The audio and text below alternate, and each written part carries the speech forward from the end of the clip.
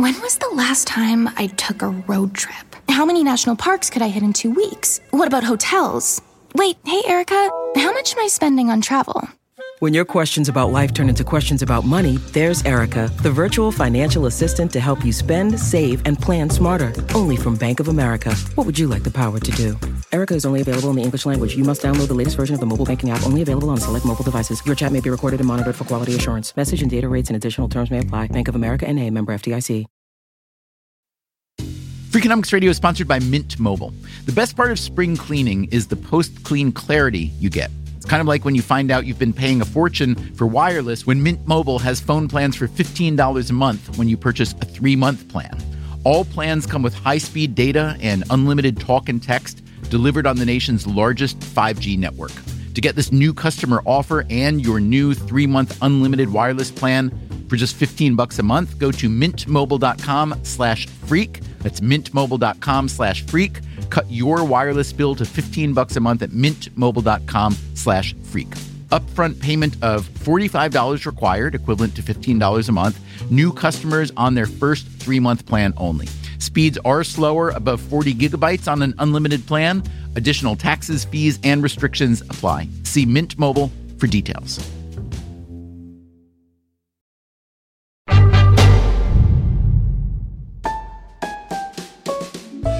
Hey there, it's Stephen Dubner, and I have some exciting news. If you consider yourself a super fan of Freakonomics Radio, and you want even more than the weekly show, and if you'd like to hear the show without ads, there is now a way to do that. We have just launched a membership program called Freakonomics Radio Plus. As a member, you will get a weekly bonus episode of Freakonomics Radio every Friday. Plus, you can listen to Freakonomics Radio and every show in the Freakonomics Radio network ad-free. To sign up for Freakonomics Radio Plus, visit the Freakonomics Radio show page on Apple Podcasts or go to freakonomics.com/plus. There are already a couple member-only episodes waiting for you there. As for future bonus episodes, what do you want to hear? What kind of conversations do you think would be most valuable or exciting? Any and all feedback is welcome. Send us an email to radio@freakonomics.com. Meanwhile, if you want to keep hearing Freakonomics Radio exactly the way you have always heard it, all you have to do is nothing. Nothing is changing with this regular weekly show. But if you are the kind of person who wants even more, well, more is what we have at Freakonomics Radio Plus on Apple Podcasts or at freakonomics.com/plus. As always, thank you for listening, however and whenever you listen. Now, as for this week's episode, people often ask me, where do you get the ideas for your show? And I usually say something like, well, I don't have a real job. This show is all I do, so I spend a lot of time reading, talking to people, wandering around, trying to sort out what's interesting in the world and what's underexplored. But occasionally, a good idea just shows up in an email, like the one we recently received from one Zach Levine of Tampa, Florida. As an entrepreneur who has started and sold several successful tech startups, he wrote, I have always toyed with the idea of having a co-CEO. I shine at most CEO-related things, but there are many I'm not great at. So my question for you, do companies run by co-CEOs perform better than those run by solo CEOs? Interesting question, Zach Levine. Now, this email happened to land as we were producing last week's episode about how the U.S. leads the world in single-parent households and why that is a big problem. The economist we interviewed, Melissa Carney, makes the argument that on average, married couples are able to give their kids significantly more opportunity than single parents are. So, if you think of parents as CEOs in the business of raising a healthy, happy, successful kid, it looks like two are better than one. So, as Zach Levine asked, why wouldn't this also be true in the business world? Today, on Freakonomics Radio, let's find out. We will hear from one CEO expert who thinks co-CEOs are a great idea and one who thinks it's absurd. We'll hear directly from some co-CEOs, one pair that is happily running a big company and one from a huge company that went down in flames. We'll also hear about some research which found that working in pairs makes people not only more productive, but happier. And who doesn't want to be happier?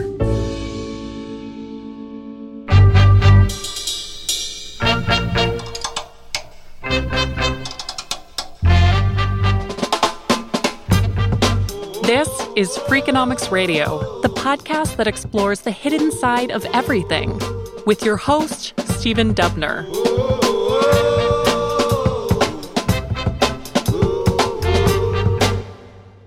Okay, let's start with this man. Name and ID, please. Mark Feigen. I am a CEO advisor. And what does a CEO advisor do? Good question. So we have a firm that supports the CEO with everything they need to be successful. They get a coach, they get governance advice, investor relations advice. Fortune magazine has called Feigen the CEO whisperer. People come to him with problems, with questions. Not long ago, there was a question about whether two CEOs might be better than one. It was in a conversation with a client who was curious about it, and I had probably the same skepticism that anyone else would have, which is that, hey, it's probably difficult to make work. I didn't know offhand of any co-CEOs, and I said, I'll look at it. We looked at 2,200 companies from 1996 to 2020, the S&P 1200 and the Russell 1000, and there were just 95. That's right. In the case of these 2,200 large publicly traded companies over more than 20 years, so that's a lot more than just 2,200 CEOs, there were just 95 instances of co-CEOs.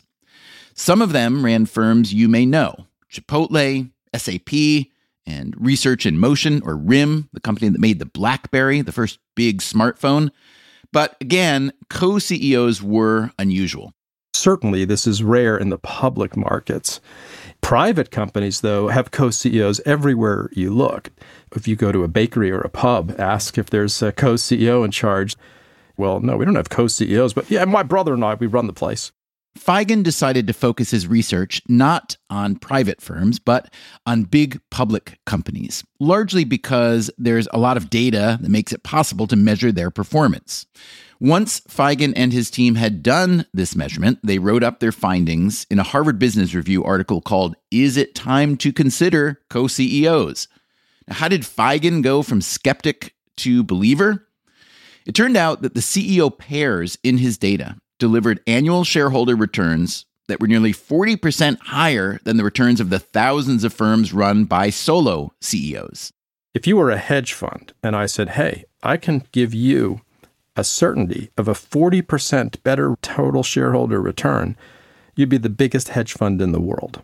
So that's why Mark Feigen became a true believer in the co-CEO. Now, to be clear, Feigen is not an academic economist, and his study didn't have anywhere near the sort of robustness checks that a peer-reviewed research paper would have.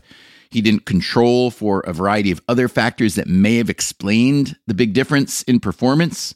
It could be that the kind of company that has two CEOs has some other characteristics that produce better returns.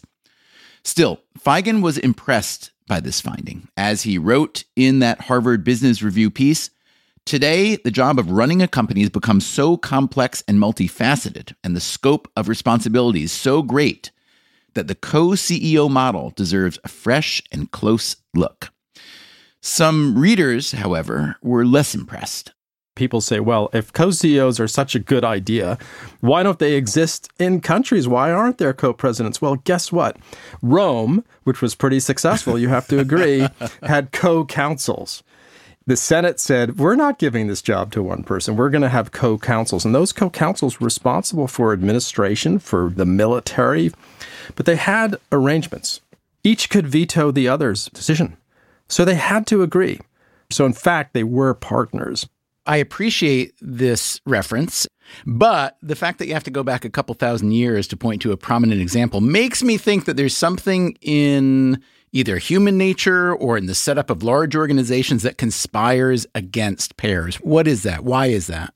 Well, I think that as countries became more militaristic, command and control, the top-down leader, the male figure, is very much in charge. That's how countries grew, and that's how companies grew. That's the history of management. But don't you think that's a bit dated? We talk about team-based organizations. Why not have a team at the top? I don't argue it should be used everywhere. By no means. It's a choice as opposed to a prescription. If we were to ask, Mark, the CEOs of, let's say, the top 100 public firms in the U.S., how they would feel about having a co-CEO, how many of those 100 do you think would say yes, or at least maybe?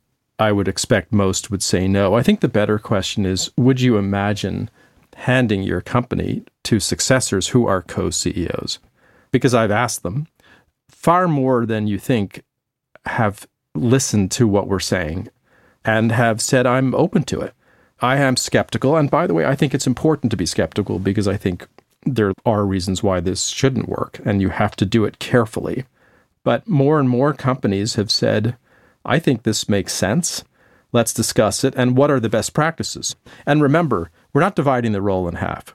We're doubling the capacity in the most important job in a company. You said that co-CEOs are much more common among private firms than public firms. Why is that? Do boards behave differently with public firms? Is it the media scrutiny? Is it shareholders? No, it's because most private companies are small. And when they're founded, two people get together and found a company. My mother and her best friend from grade school, Lois and Ellen, founded a travel business, and they were partners until Ellen sadly passed. That's the norm. What is it about two people collaborating that is special? I think the most important thing is they coach each other. Co-CEOs, they have a partner, they have a coach, they have a collaborator, they can bounce an idea off. You know, when you go rogue and come up with a kooky idea like we all do, you have someone who can ground you. One of the co-CEOs said to me in our interviews, the best thing about this is we can call bullshit on the other. That's important. And I think when sole CEOs fail, there's a set of reasons why CEOs fail, but often they get too aggressive with an idea. Aggressive or invested because of ego? Oh, I think that's well said. You're right. It becomes wrapped up in their identity. They're certain they're right. After all, they got to where they got to because they were right more often. And they are often right when other people told them, don't do that. And then they did it and it worked. And now they're promoted and they're in the big job. And so, you know what? I know how to do this and I'm going to tell you what to do. I'm thinking of Ramani Ayers at the Hartford, which is a company that was founded 150 years ago. Hartford Fire Insurance Company. It was a great company. Ramani built it up in the early 2000s by selling variable annuities, which is a type of financial product where Hartford took interest rate risk. And then came the Great Recession, and the stock went from $70 to $3. Ramani became in love with an idea, but Ramani had no one to check him. And I can think of many examples like that. And so when you have a partner, you might take a bit less risk, so the model may be more cautious. But when you do take risk, both are aligned. You've really thought it through. Now, to be fair, nearly every CEO has at least a few allies, either internally or on the board, to help them think through every big move. But Feigen's argument is that unless you are technically, officially in a power-sharing role, the power really doesn't get shared. To think about power sharing, consider how a lot of families work. We think of the strong father figure. Well, tell that to my mother or your mother, right? Most of us, if you're lucky, came from a home with a mother and a father. So you had co-CEOs. So we're used to it in human nature. I think co-CEOs suffer by disproof by example because anyone can point to a disaster. And you can imagine when co-CEOs unwind, I mean, they can unwind horribly. They become distrusting of each other. Camps develop. They are indecisive. They spread rumors about the other. It can get ugly. Can you give an example of that? Yes, Chipotle, the founder, Steve Ells, brought his best friend, Monty Moran. And when they went public in 2006, they became co-CEOs.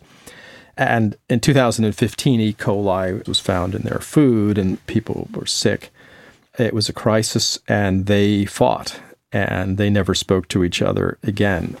At BlackBerry, as the iPhone and Google came out, they were on the defense. Mike Lazaridis and the co-CEO Jim Balsillie were very close.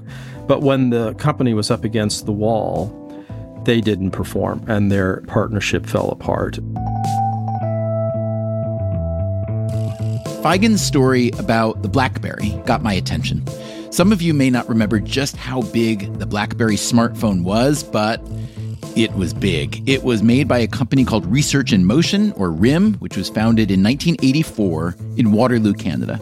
They developed a variety of wireless technologies, but it was the BlackBerry with its addictive raised keyboard that became the breakout superstar. In 2007, RIM became the most valuable company in Canada with a market capitalization of $67 billion. Its co-CEOs, Mike Lazaridis and Jim Balsillie, were hailed as not only visionaries and tech wizards, but as the ideal corporate couple. We reached out to both of them for an interview. One declined, but the other did take our call. Sure. My name is Jim Balsillie. I'm the retired chairman and co-CEO of Research in Motion. It's a pleasure to be with you today. I asked Balsillie to describe how he and Lazaridis got together in the first place. Mike and I, we got to know each other because he was a supplier in 1989 to a company I was working for. And I was blown away with his engineering and his innovation computing skills. So we became partners in 1992. We agreed to share the CEO because we had distinctive skills. I did the commercialization and the financing side, and Mike did the engineering and product side. But we talked every day, multiple times a day. I can't think of a day in 20 years we didn't talk and exchange messages. Including weekends? Every day of the year. Tech is, there are no holidays in tech. And so we were that typical 10-year overnight success story where we beavered away for a while, and then we had this convergence of mobility and messaging and the internet protocol. We took it from an idea, and 11 years later, we were the fastest growing company in the world. How did the relationship evolve as the success got so intense? Well, Mike and I shared an office for the first couple of years. We literally talked before meetings, debriefed after meetings. We had the password for each other's voicemail. When we traveled, we shared hotel rooms. It was incredibly intimate and a true partnership. We actually got our own office at one point, but they were beside each other with an assistant, Lisa, and we had an angry CEO that was wanting something we couldn't provide at that time. And he would call. And when I heard his name, I crawled under my desk and said to Lisa, "I'm not here." But Mike's in his office, and Mike crawled under his desk, giggling, saying, "There's no one here but us chickens." And Lisa's got her hands on her hips saying, "Boys." So we had to flip a coin to decide who was going to take the difficult call, which shows that you got to work together. You got to have some fun. It's not always clear who gets the good stuff and who gets the bad. But technology, as we all know, moves fast. Being on top is no guarantee you will stay there. What happened was the company was facing two shifts in the competitive terrain. And if you know the old adage, who wins a battle between an alligator and a bear, it depends on the terrain. Okay, I'll be honest. I did not know that old adage. Maybe it's a Canadian thing. Anyway. And in parallel, and it's very important to understand that these happen in parallel, Apple came out with a high-end phone accompanied by a rich e-commerce ecosystem. But also, Google came out with a subsidized business model that enabled much cheaper handsets in exchange for their data. We lived in the mid-market of phones, and so it plummeted the price structure. And the carriers were telling me that. They're saying, sell your stuff way below cost, or I'm sorry, it's too expensive now. And so I believed that the phone business was dead. But we had this amazing services business that provided the rich messaging that everybody liked. Mike wanted to double down on hardware. I called it a suicide march, and he considered my view heresy. And so it was a strategic difference. It was an impasse. It went to the board. The board picked Mike's path to go hardware and jettison the services business, and that was the end of the relationship. So what was your relationship like in those last months? Was it you and Mike cursing and screaming at each other? Was it more silent treatment? Well, Mike and I never raised our voices to one another ever in 20 years, but he thought I was like off my rockers. He thought, like, are you crazy?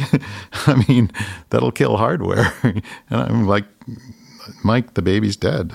So if I'm a skeptic of the co-CEO model, I might say, well, sure, it works fine in happy days, in growth mode. But once you're under serious threat or chaos, it's a problem. You need a captain of the ship. Would you agree with that?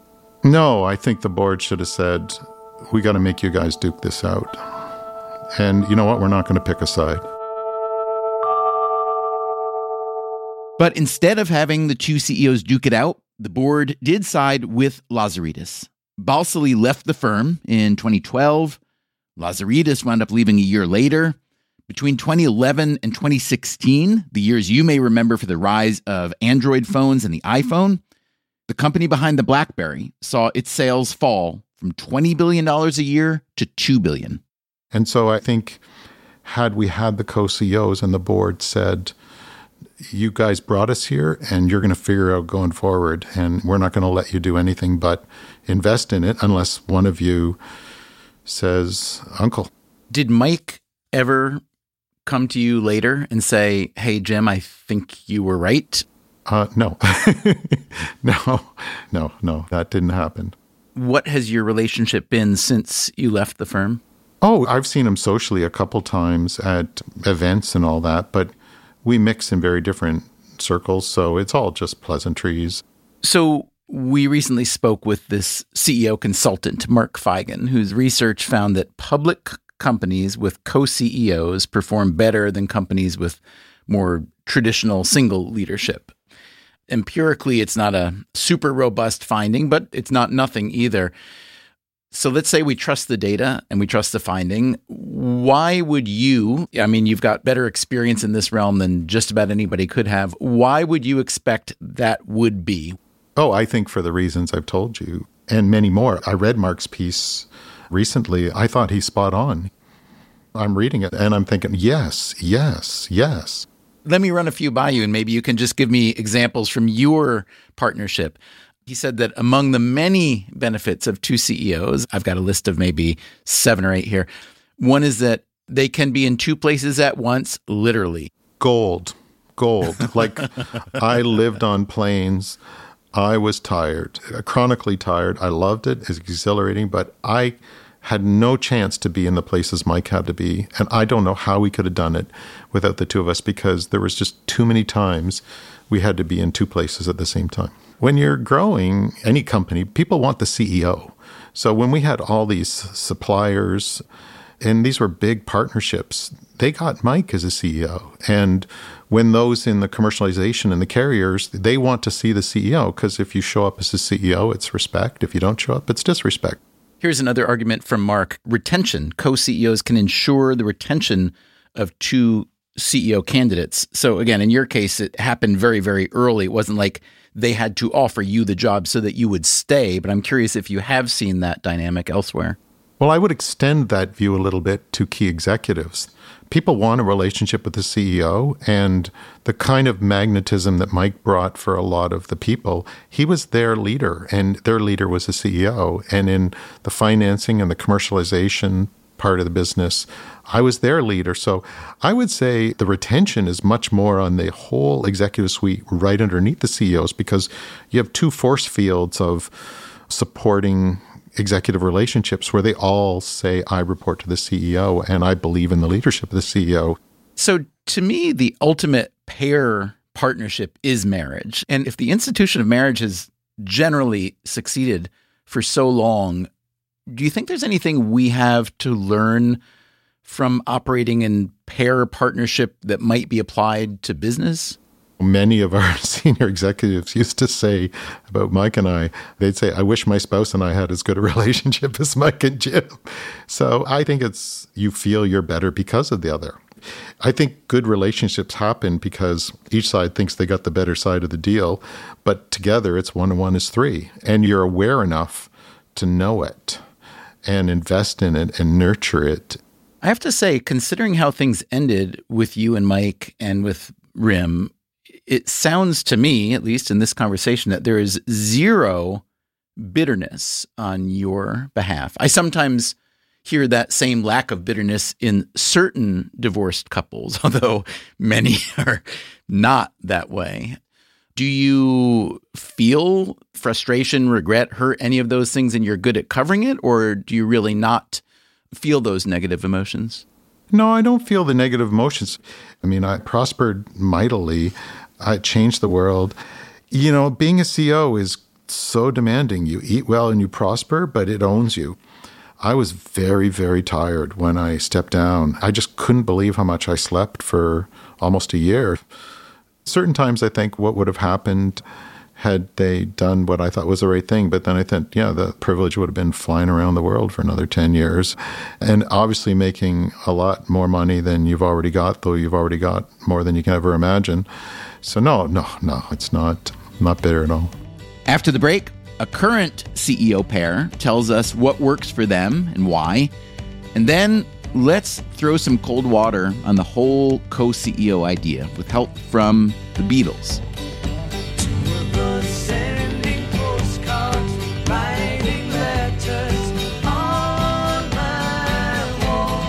I'm Stephen Dubner. This is Freakonomics Radio.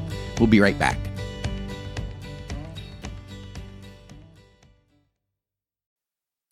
Freakonomics Radio is sponsored by Redfin. Whether you need to buy or sell a home, or you're just obsessed with looking at homes for sale, Redfin has got you covered. Redfin updates their listings every 2 minutes, and they give you personalized recommendations based on the homes you like, so you can find the home that's just right for you. With the top-rated Redfin app, you can favorite homes, share listings with others, and schedule tours even the same day with a local Redfin agent. And if you're looking to sell, Redfin agents get you the best price possible for your home. With a listing fee as low as 1%, Redfin's fees are half of what others often charge. In fact, last year, Redfin saved home sellers $127 million. No matter where you are in your real estate journey, Redfin can help. Download the Redfin app to get started today.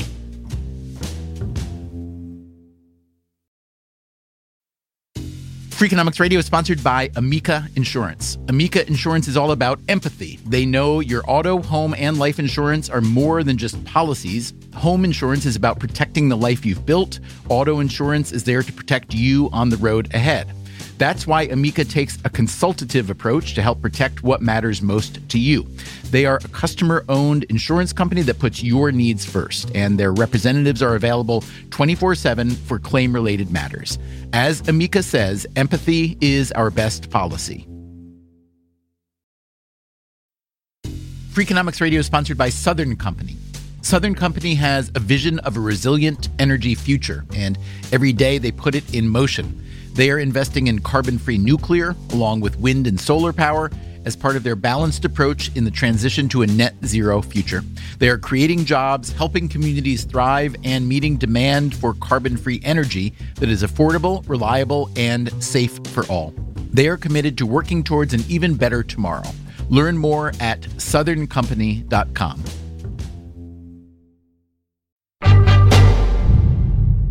The CEO consultant Mark Feigen has become an evangelist for co-CEOs.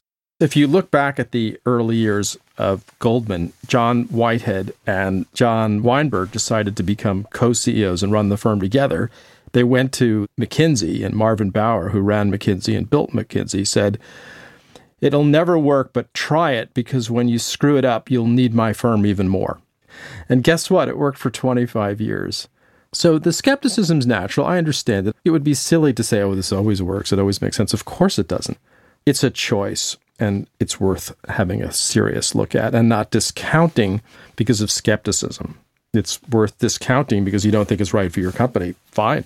In the Harvard Business Review article he wrote promoting the idea, Feigen lists a number of conditions that help predict whether co-CEOs will succeed. The first, and probably the most important, is that they are both willing participants in the power sharing. This is why founder co-CEOs work so well. They're super willing. You need to sit down and say, okay, we're friends now, we're willing, but we're still going to disagree. And disagreement is healthy, but how are we going to resolve those disagreements? When mom and dad are fighting, it's not fun. Our legal shareholders agreement actually came down to, if we cannot agree, we will end up in a game of scissors, paper, rock. and that will make the decision. That is Mike Cannon-Brookes. He is a co-founder and co-CEO of Atlassian, a publicly traded Australian firm with a market cap of around $50 billion. They make collaboration and productivity software, and their customers include over 75% of the companies in the Fortune 500. Cannon-Brookes started Atlassian in 2002 with this man, Scott Farquhar. Mike and I met in a co-op program, which meant that we were with a whole bunch of students who, during a university career, got to do different internships. That was a sort of an uninspiring experience to work in technology in Australia for very large three-letter acronym companies, banks and consulting companies and so forth. And when we graduated out of that, Mike sent an email around to many different people asking, how about we start something ourselves? In the beginning, they didn't call themselves co-CEOs. There were just two of us doing every single job, and you just did whatever needed to be done, right? Whether it was writing some code, helping a customer, trying to write some marketing copy, filling their coffee machine, whatever it was. And I think it was a fair few years in when we actually probably even thought, oh, we should put a title down on a piece of paper as to what we are. And at that point, it was pretty obvious that we were co-CEOs. And how do they divide their work today? Mike does most of the work, and I just try and sit on a beach and drink cocktails and do podcasts. The way we split the job up at the moment is Mike runs all of product and engineering and design, and I run the go-to-market function, so sort of sales and marketing. At different times over the 20 years, we've both done the whole job.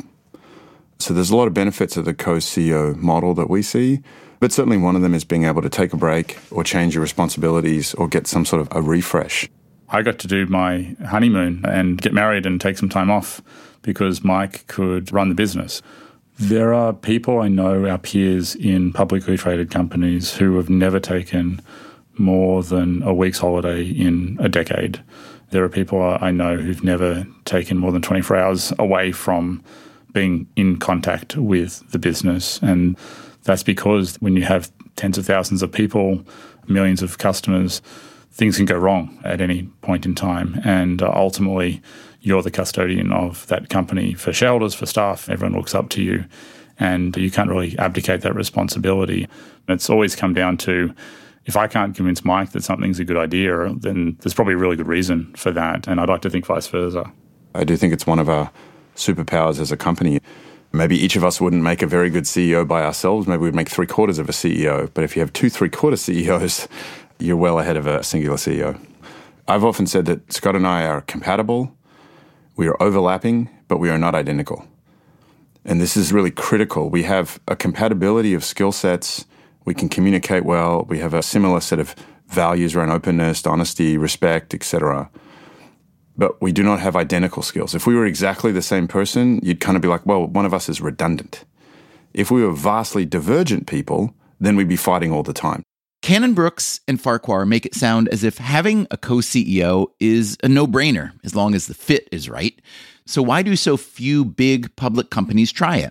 It's not for everybody. I'm often asked, do you think every business should have a co-CEO? And I say no. I think it's a very good structure.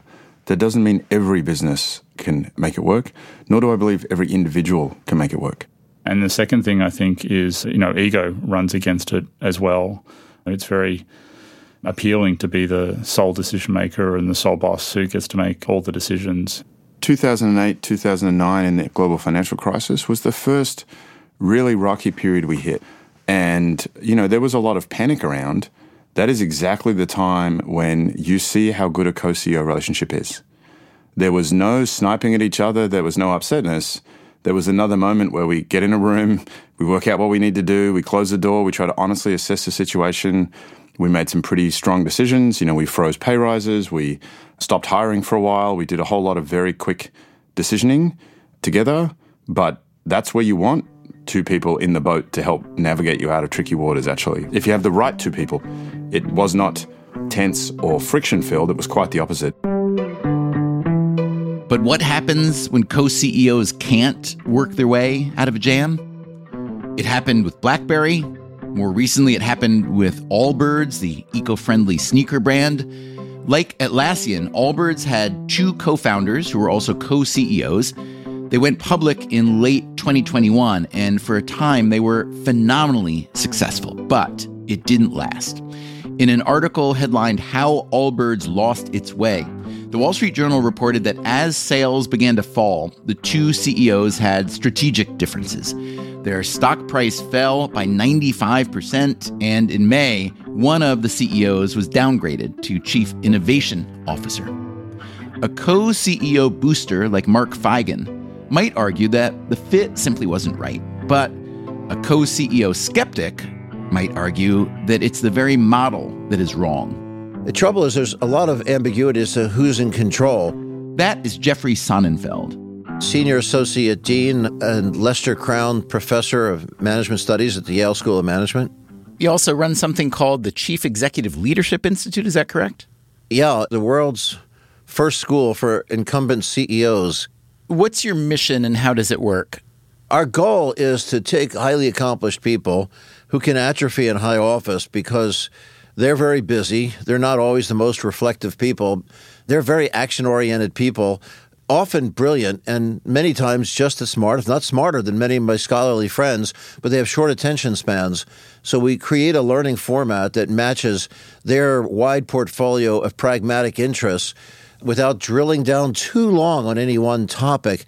And the goal is to make sure that people at the top stay fresh, because that old Greek adage about how the fish rots from the head, we want to make sure that these people stay current, or else their misinformation goes cascading down the firm to disastrous consequences for the rest of us. Okay, that old adage I have heard of. So, rotting fish, 1, alligator versus bear, 0. I asked Jeff Sonnenfeld about another old adage, one that might apply to any CEO. Is it truly lonely at the top? It's very lonely at the top. One of the world's largest consumer goods companies told me that they basically have no friends. Similarly, the CEO of one of the very largest top 3 banks said they have no friends. And they're pretty affable people. They're people they meet all the time, and they have an awful lot of business associates, but they're lieutenants, as we see this baby boom generation is getting pushed out by anxious millennials that want the job already. Their lieutenants are often eager aspirants that they can't always completely confide in where their vulnerabilities are. And with the elevated and needed board vigilance, and because of regulation, financial disclosure, they're very cautious about what they even share with family members.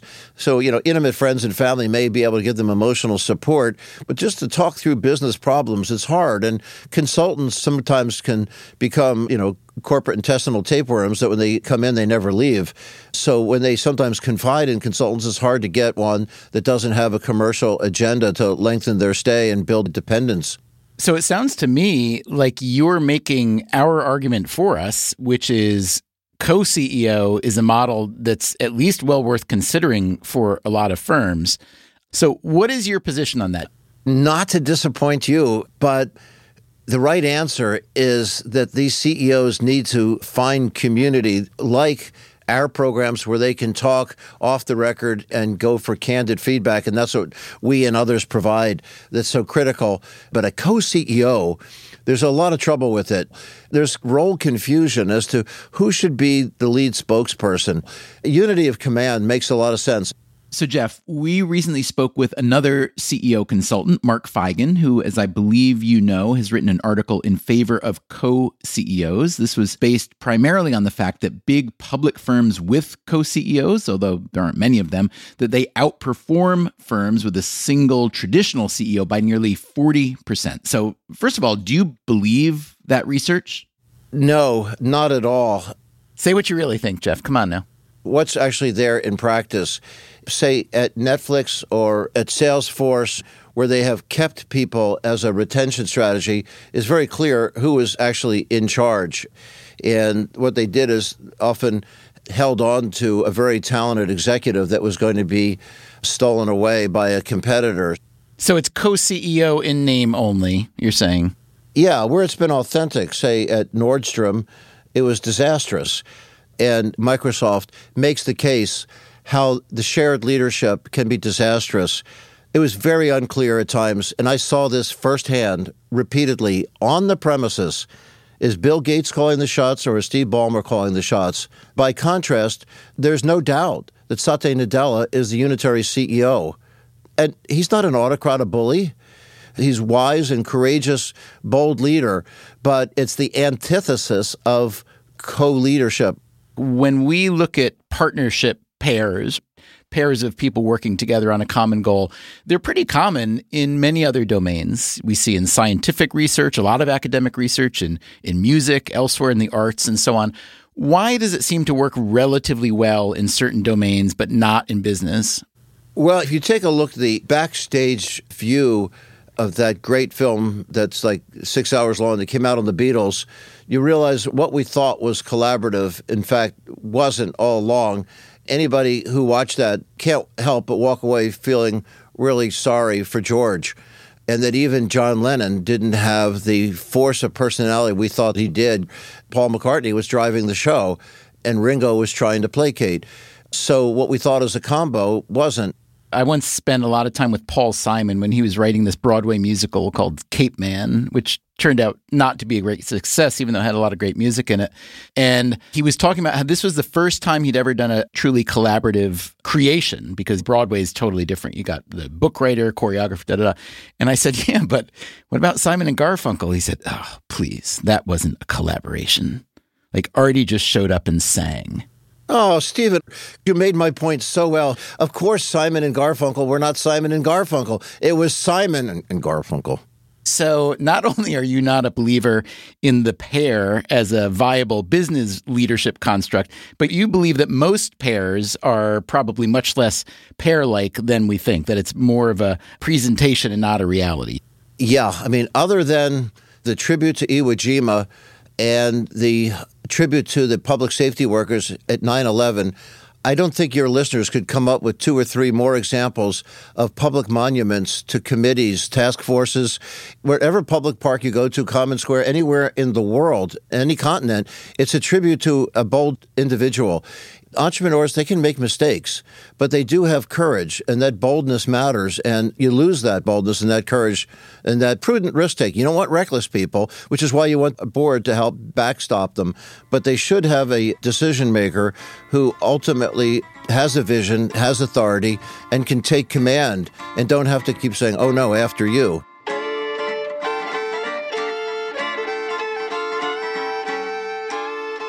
What Sonnenfeld is talking about here reminds me of the great man theory of history, promoted by Thomas Carlyle, the 19th century Scottish philosopher.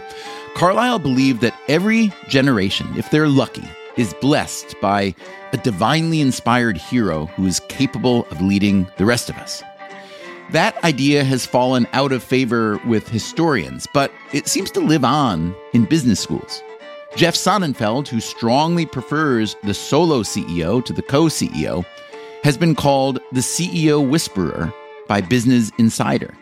And that, you may recall, is exactly the same name that Fortune magazine gave to Mark Feigen, who likes the idea of co-CEOs. So, which whisperer is right?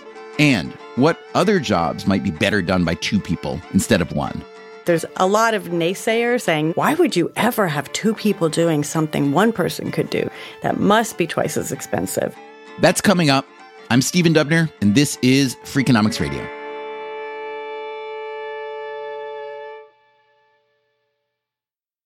Old Dominion Freight Line was built on keeping promises. With an industry-leading on-time delivery record and low claims rate, we keep promises better than any other LTL freight carrier. Because we treat every shipment like it's our most important one.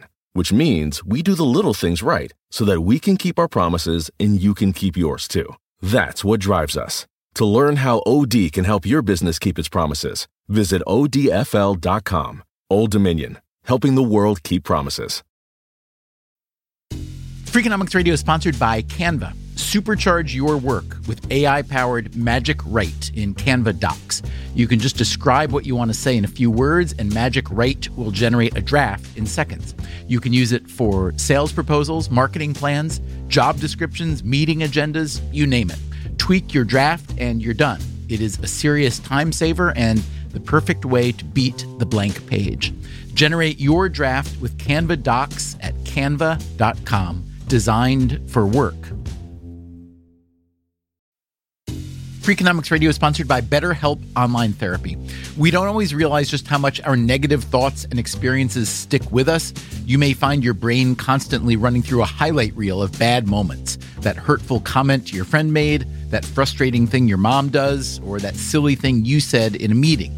Maybe it's time to get it all off your chest. Therapy is a safe space to share whatever is weighing you down so you can get some relief and find a solution. BetterHelp offers professional, affordable online therapy on a flexible schedule. Start the process in minutes and switch therapists anytime. Let it out with BetterHelp. Visit betterhelp.com/Freakonomics today to get 10% off your first month. That's BetterHelp, HELP.com/Freakonomics.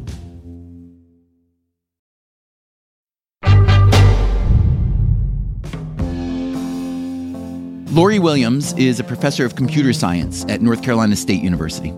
Back in the 1990s, she was writing software at IBM. And this usually meant working alone. I could classify some of my time at IBM as being in my office suffering in silence. I mean, you could just sit there and be like, I don't know why this isn't working. And you just sit there and sit there and sit there and not figure out why it's not working. So she quit, and she decided to get a PhD at the University of Utah. Back in 1998, when pair programming came out, my advisor's eyes lit up. And those of us who have been PhD students, we know if our advisor's eyes lit up, then that's the topic we're interested in all of a sudden. Pair programming is just what it sounds like. Two software engineers working together on a single program, often using a single computer. Typically, one person is called the driver and one's called the navigator. And the driver is typing on the keyboard, moving the mouse, like getting something recorded. And the navigator is watching the work of the driver. But like if you looked at a video of pair programmers, it's chatter, chatter, chatter. Like it's a constant communication. So it's not like the navigator's just watching and falling asleep.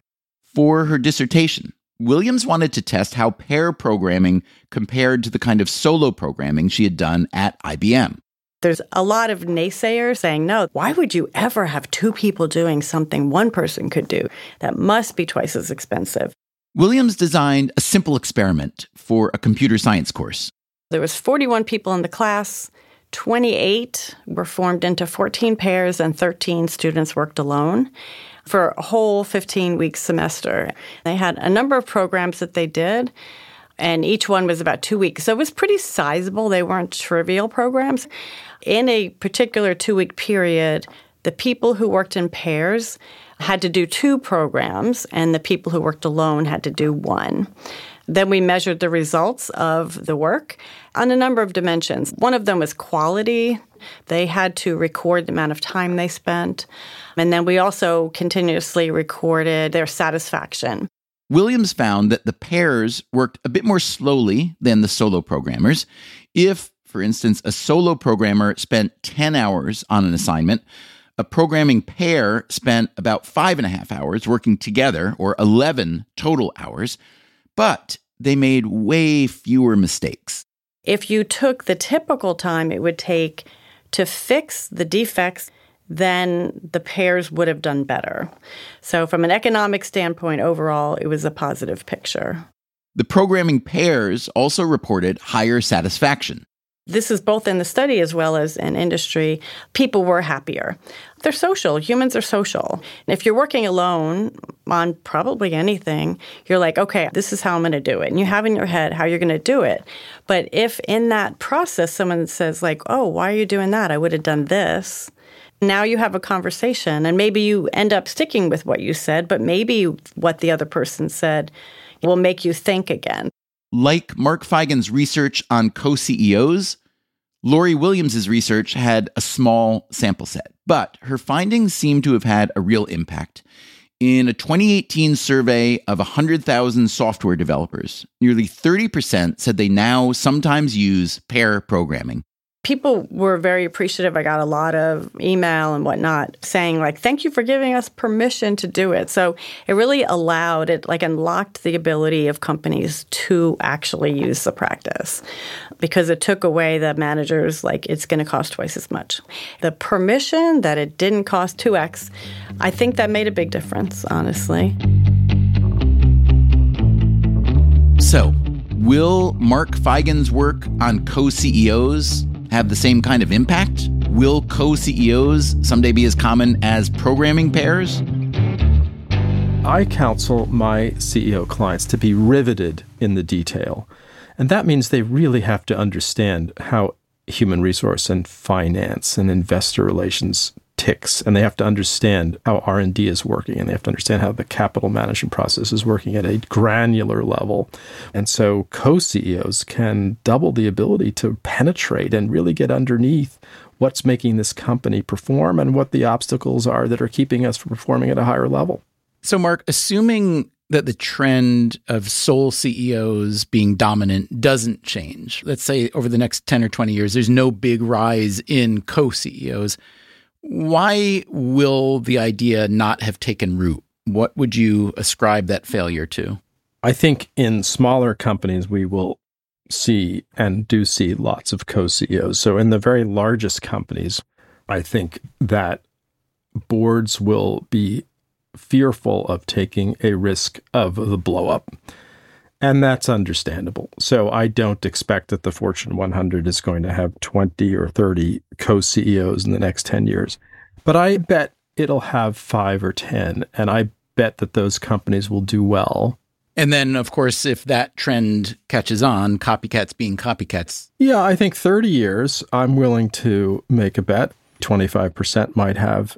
And I think if you peeled the onion now and in 5 years, you'll see many partnerships. So you'll see a CEO and a president. You'll see a CEO and a CFO who work together, are in each other's offices 8 times a day. I think another secret sauce in getting co-CEOs to work is to give them time to work together as leaders before they become co-CEOs. KKR, the huge private equity firm, did this very well. In 2017, they appointed Joe Bay and Scott Nuttall as co-presidents. And 4 years later, they became co-CEOs. By that time, they had been working together so well and had such a partnership and had succeeded. The market cap tripled, the assets under management doubled. So it was a success. But not putting co-CEOs into it cold. My mother and her best friend had known each other since they were 6. Having experience together is helpful if you have the luxury to do that. So as someone who's running a professional CEO advisory service, is it possible, Mark, that you advocate for co-CEOs simply because that means there will be more CEOs, which is good for your business? It's terrible for my business. I was thinking of not going on your podcast because the lonely CEOs like me, and I like them, a pair of CEOs, have each other. So no, I have zero commercial interest in this. I'm fascinated by this. The research surprised me as much as it has others, and so I want to share it. And what do you think? Did this research surprise you? Do you find the research believable?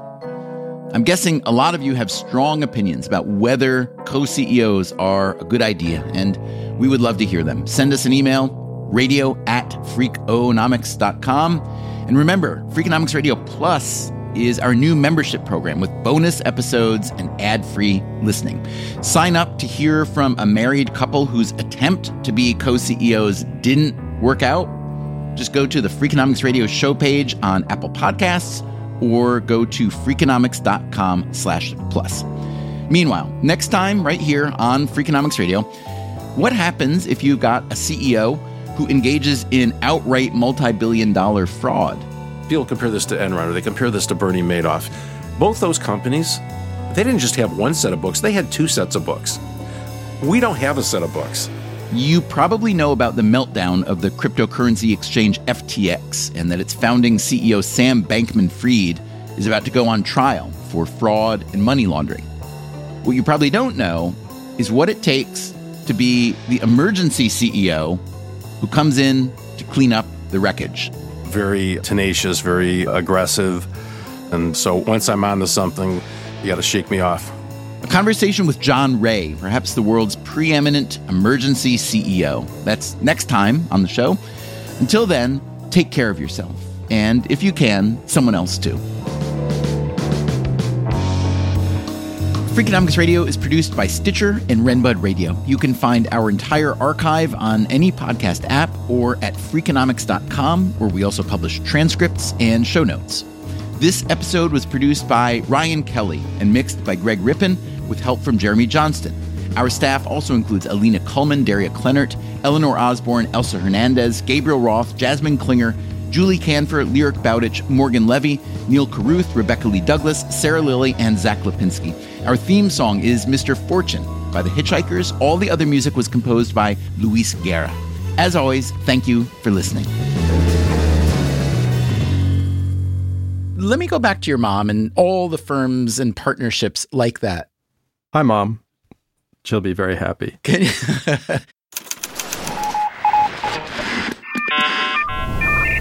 The Freakonomics Radio Network, the hidden side of everything. Stitcher. Ready for a new and exciting career challenge? At DHL Supply Chain, you're part of a team committed to creating innovative solutions for some of the biggest brands in the world. We're recognized as a best place to work, where people are valued, supported, and respected. DHL Supply Chain is hiring for a wide range of salaried operational and functional roles. Previous experience in logistics is welcome, but not required. All opportunities, no boundaries. DHL Supply Chain. Apply today at joindhl.com. The longest field goal ever attempted is 76 yards. The longest field goal ever missed? Also 76 yards. Why bring this up? Because knowing your limits matters, both when you're kicking a field goal and when you gamble. Betting more than you're comfortable with is like trying a 70-yard field goal. It probably won't go well. So set a limit when you gamble and stick to it. Want more helpful tips like this? Go to keepitfunohio.com for games, quizzes, and lots of ways to keep your gambling from getting out of hand. Dogs are an important part of our lives, and keeping them protected is a top priority, especially against nasty parasites. That's why you gotta check out NexGard Plus, afoxolaner, moxidectin, and pyrantel chewable tablets. NexGard Plus chews provide one-and-done monthly protection that kills fleas and ticks, prevents heartworm disease, plus it treats and controls roundworms and hookworms. That's a whole lot of protection packed into a delicious beef-flavored, soft chew designed to make monthly dosing easy and enjoyable. So the next time you're at the vet, ask about NexGard Plus chews. They're the one-and-done monthly parasite protection you want for your dog. Use with caution in dogs with a history of seizures or neurologic disorders. Dogs should be tested for existing heartworm infection prior to starting a preventive.